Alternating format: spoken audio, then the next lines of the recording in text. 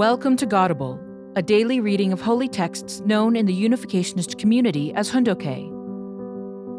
Today we are reading from the Champumogyang.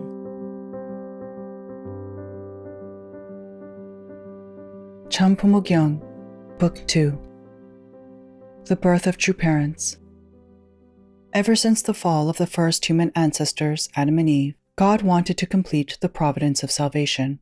He wanted to complete it through Jesus, whom he sent as the Messiah.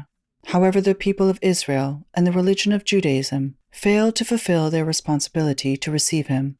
Hence, God again sent a Savior to humankind, this time among the Korean people. The true parents have come with this mission. Because the true parents came to take charge of God's providence of salvation, their births were events of great significance. Accordingly, many signs accompanied their births.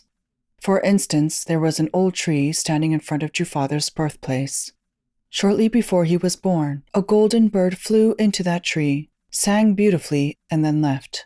Also, before the birth of True Mother, Hong Sune, True Mother's mother, received a message in a dream. If you have a son, he will become the king of the universe. If you have a daughter, she will become the queen of the universe. On April 17, 1935, at the age of 16, by Korean counting, True Father was tearfully praying on a mountainside when Jesus called him to complete the mission of the Messiah. After that, he went through a preparation period. 3 years in his hometown, 3 years of study in Seoul, and 3 years of study in Japan. Most especially during the time in Seoul, when he lived alone at a rooming house. His life was one of strict self-discipline and self-cultivation as he pushed himself in his studies and to develop his faith. Also, while he studied in Japan, he expanded his experiences in various fields. In addition to his academic work, he immersed himself in activities to support the liberation of Korea from Japanese rule and devoted himself to discovering the truth of the principle. True Mother spent much of her childhood at the home of her maternal grandmother, Jo Won-mo, as well as with her mother, Hong Sune. Both her mother and grandmother had dedicated themselves to a life of faith in order to welcome the Lord at his second advent. After coming to the south from the north, True Mother began studying at Hyochang Elementary School in Seoul. She moved to Daegu, Seogwipo on Jeju Island, and to Chuncheon in Gangwon Province, all the while continuing her schooling. True Mother met True Father in 1956, when she was 13, soon after her graduation from elementary school.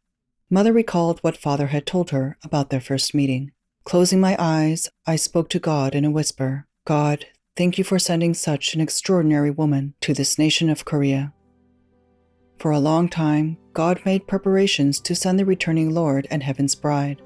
Then, through the marriage supper of the Lamb, True Father and True Mother emerged as the true parents of humankind.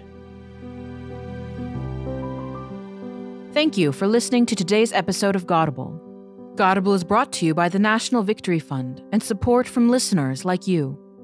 To donate, visit godable.org. Thank you.